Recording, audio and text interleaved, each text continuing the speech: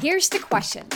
How do you successfully transition into your first official leadership role, build the confidence and competence to lead your team effectively, and establish yourself as a respected and trusted leader across the organization?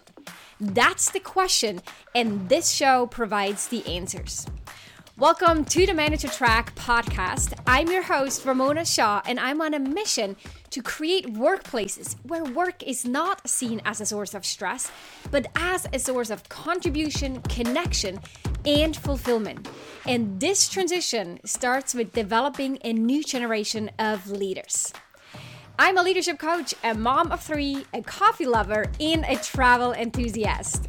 Stick around because in this show, you'll learn how to think, communicate, and act to become a confident, high-performing leader people love to work with. Let's go. What if you're starting to have doubts whether or not the new hire you recently brought onto the team is going to work out or not? That's what we're going to cover in this week's episode of the Manager Track podcast. So welcome, my friend. I am glad that you're listening in because sooner or later, if you haven't already been in a situation, you will make a wrong hire. This happens to the best of leaders because when we hire people, we make those offers on limited information. And sometimes it is not truthful or sometimes it is not extensive enough. And you haven't seen them actually be part of the team and navigate difficult setbacks or challenges. And that's also why a lot of companies have the 3 months probation period. But bottom line is this, you will inevitably sooner or later make a wrong hire. That's out of question. The question though is, how will you know and what will you do if you notice someone isn't quite what you have expected? It doesn't mean that all of the people are not going to work out. Some of them are coachable. Some of them will adapt and they will get up to speed. But some of them won't.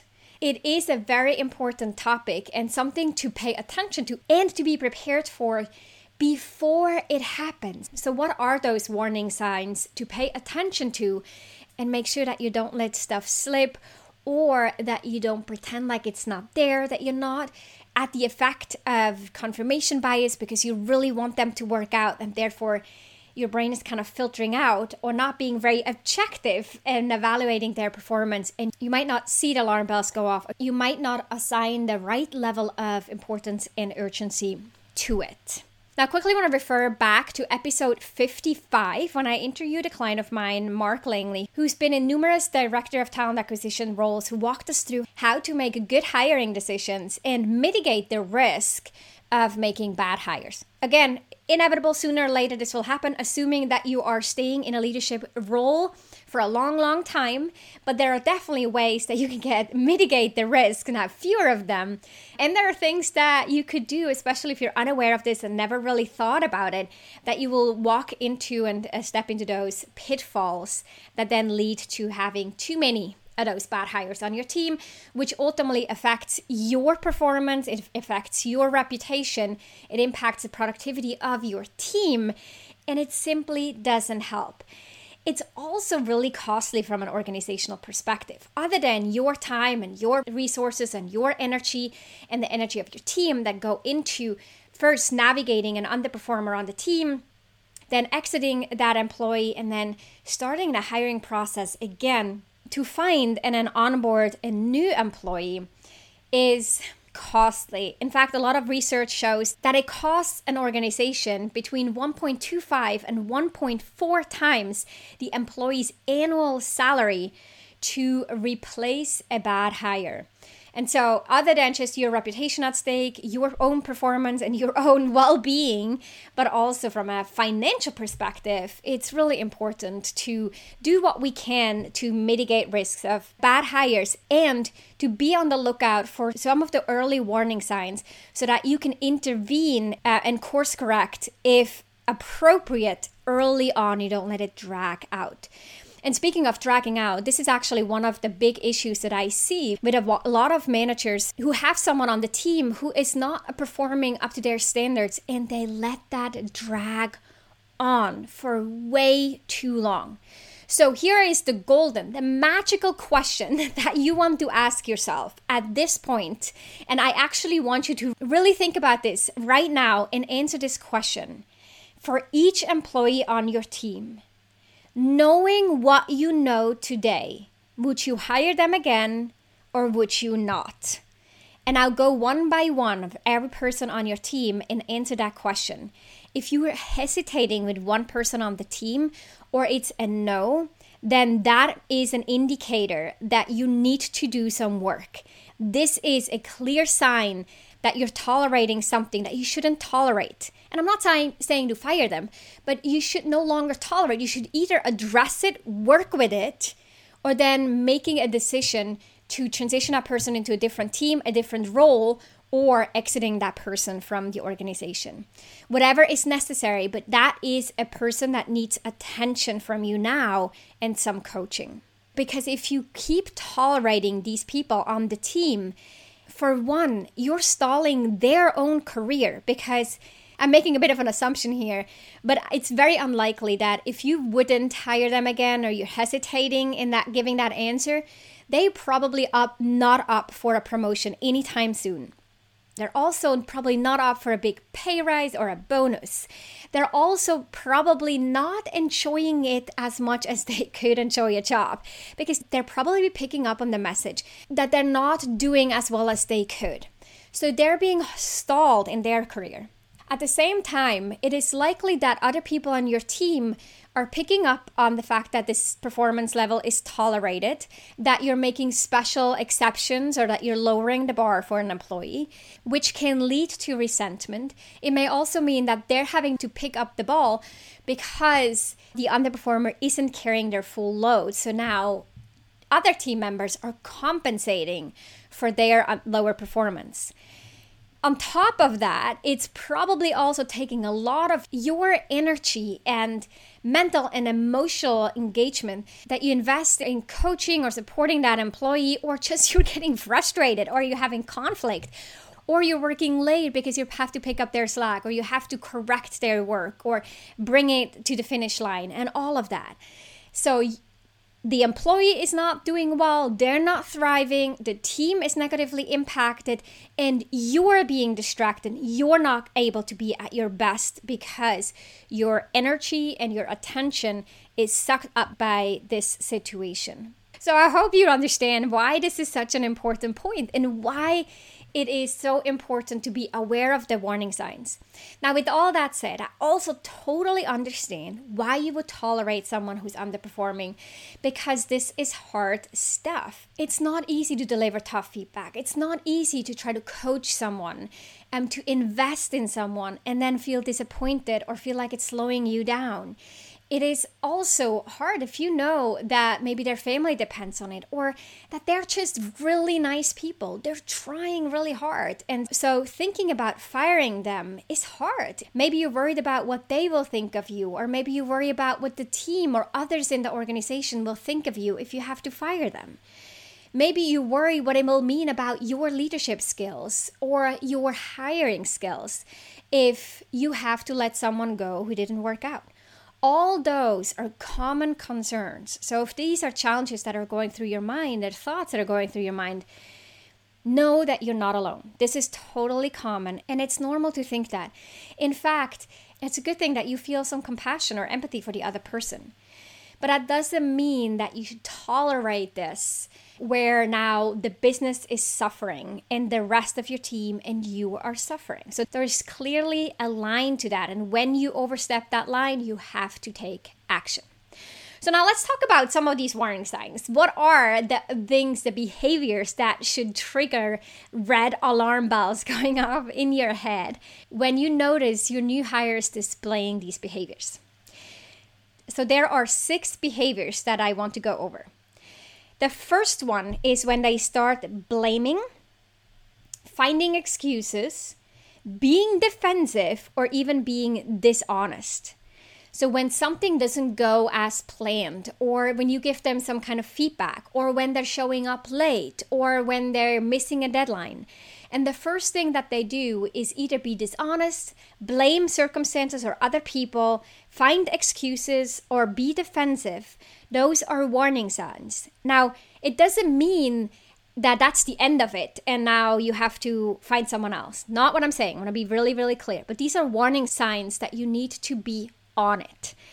Because people who blame and find excuses, they then often lack this sense of ownership, which brings me to point number 2.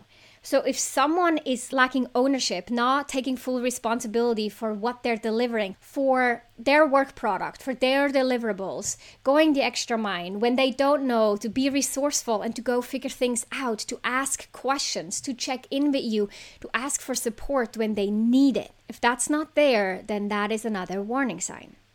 Now, moving on to the third warning sign, this is if someone is unwilling to learn.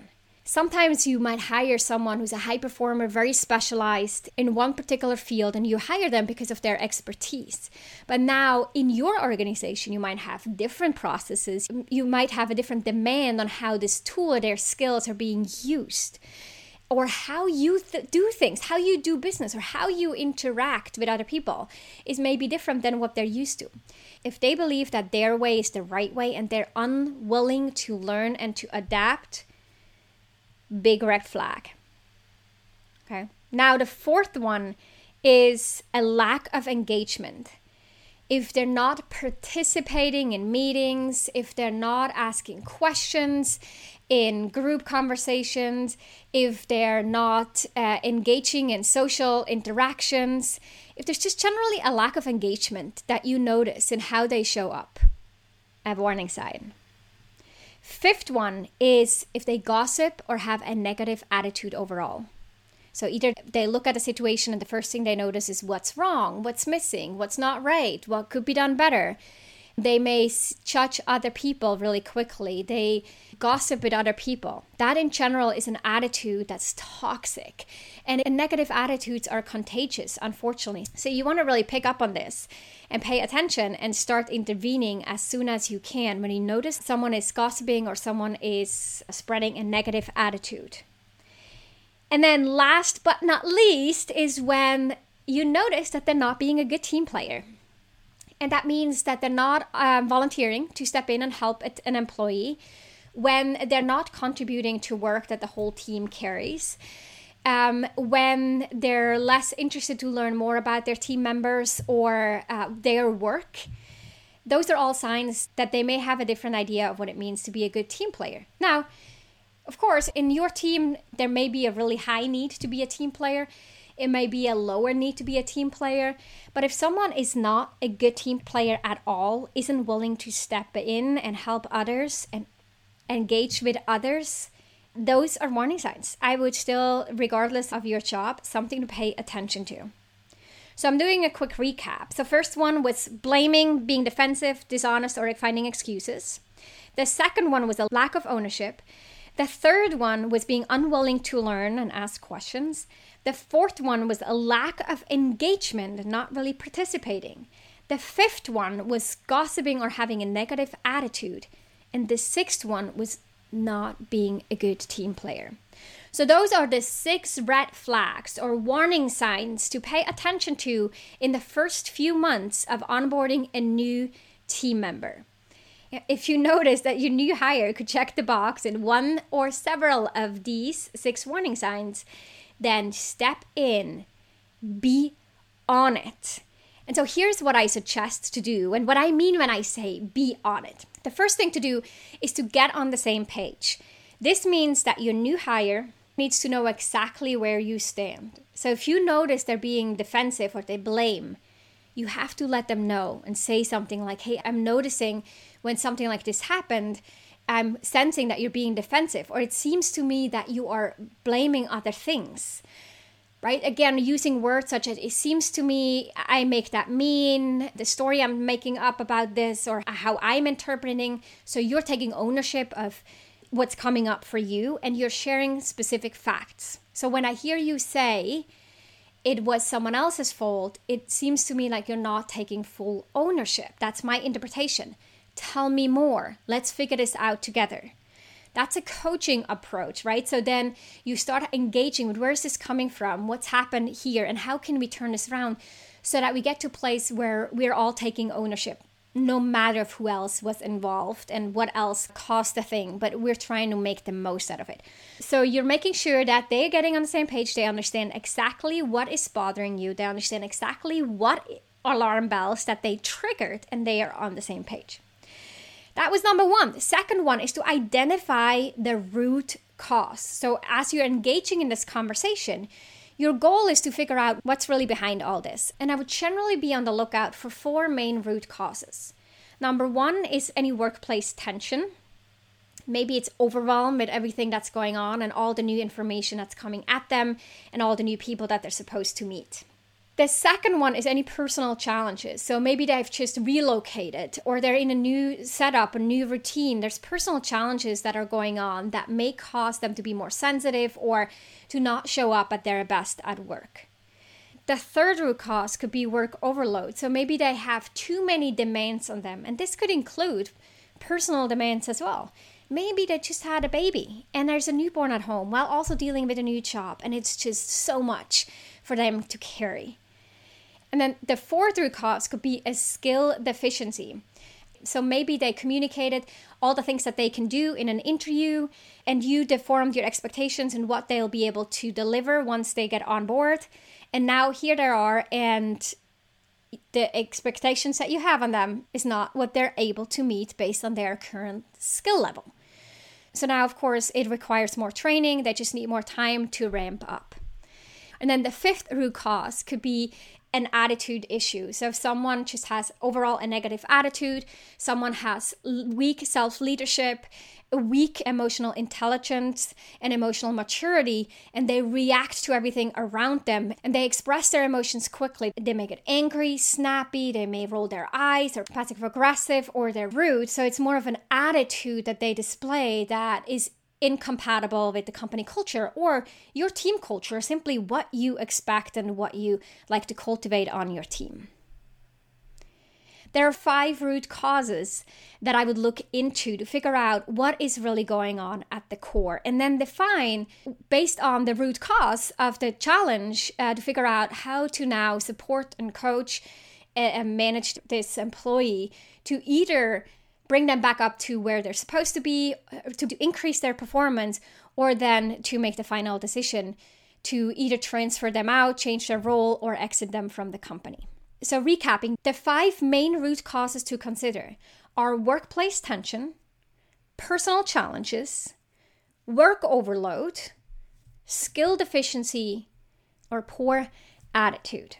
So once you and your employee are on the same page and your employee understands your concerns, you together figured out the root cause of the challenge, then it's time to do coaching and to set a clear timeline in place, which means that you explain to them clearly what's expected. You're coaching them along the way, which means you're asking a lot of questions of what's going on, what's getting in the way, what's happening, how to best support them. You're reflecting back on them what you're noticing. You're giving them honest and candid feedback along the way. And you're celebrating their efforts to change and turn things around. It's really important to not just look at the actual outcome and maybe the visible changes that you notice, but also the effort that they put in. So whenever you notice they're really trying to change, they really tried to be more engaged or to take more ownership, let them know that you see that. Because the worst thing that can happen is someone starts and maybe starts on the wrong foot or something is getting in the way. And then they feel like no one is trusting them. No one is having confidence in them. And all that people see is the flaws or their shortfalls. That's a really quick way to demotivate someone who could actually be coached and could work out over time. But as you keep coaching this person, you want to make sure that you have a timeline in mind and communicate it with that person by when you're expecting what. You should both agree that this is doable. That person should agree. That person should be able to recite back to you what the understanding is, what is expected of them, how they can get there, how often to check in with you, and so on. If by, let's say, 30 days later or 60 days later, you still don't see a change and you've been coaching them and giving them feedback all along, and in those conversations, also get really clear on the consequences. This could be removing them from a project. It could be transitioning them into a different team or different role. If the person who joined your team was actually an internal transfer, if they're a completely new hire, it is often the case that you're probably being advised and that you might even choose to just let them go and move on to a different organization. The consequence and the timeline need to be clearly outlined, which is also why I recommend that early on when these warning signs pop up, that you engage your manager and HR so that they can tell you what the protocol is. They can help you make sure that you're documenting your feedback, which is really important from a legal standpoint. And they can give you any further advice. This is an area that I think is really important for you to have a partner in HR who can help you and guide you along the way so that you're following company and legal protocols. Company protocols, but also you're covering yourself and the company from a legal perspective. So get the help internally, clearly communicate feedback, goals and expectations, and consequences of what will happen or what decision will need to be taken if that change doesn't transpire. So the 4 steps are: get on the same page, identify the root cause, give honest feedback all along, coach, have a timeline in place, set clear expectations, and talk about consequences. And then, if needed, make that final decision to letting them go with the support of your HR partner. Now, as I'm recapping this, I realized there were 6 warning signs, 5 root causes, and it's a 4-step process to manage someone's performance. That's kind of fun and something I just noticed as I'm looking at my notes. Now, before I end, I want to tell you this. If you find yourself in a situation where you have to manage an underperformer on your team, look for opportunities to learn from this experience. Any challenge, any setback is a setup. There is so much there for you to learn about yourself, about leadership, about them, about the team, about processes, and so on. So look for all the opportunities to learn from this experience. Also know that it is inevitable as a leader to not only make bad hires sooner or later, but also to have to manage underperformers.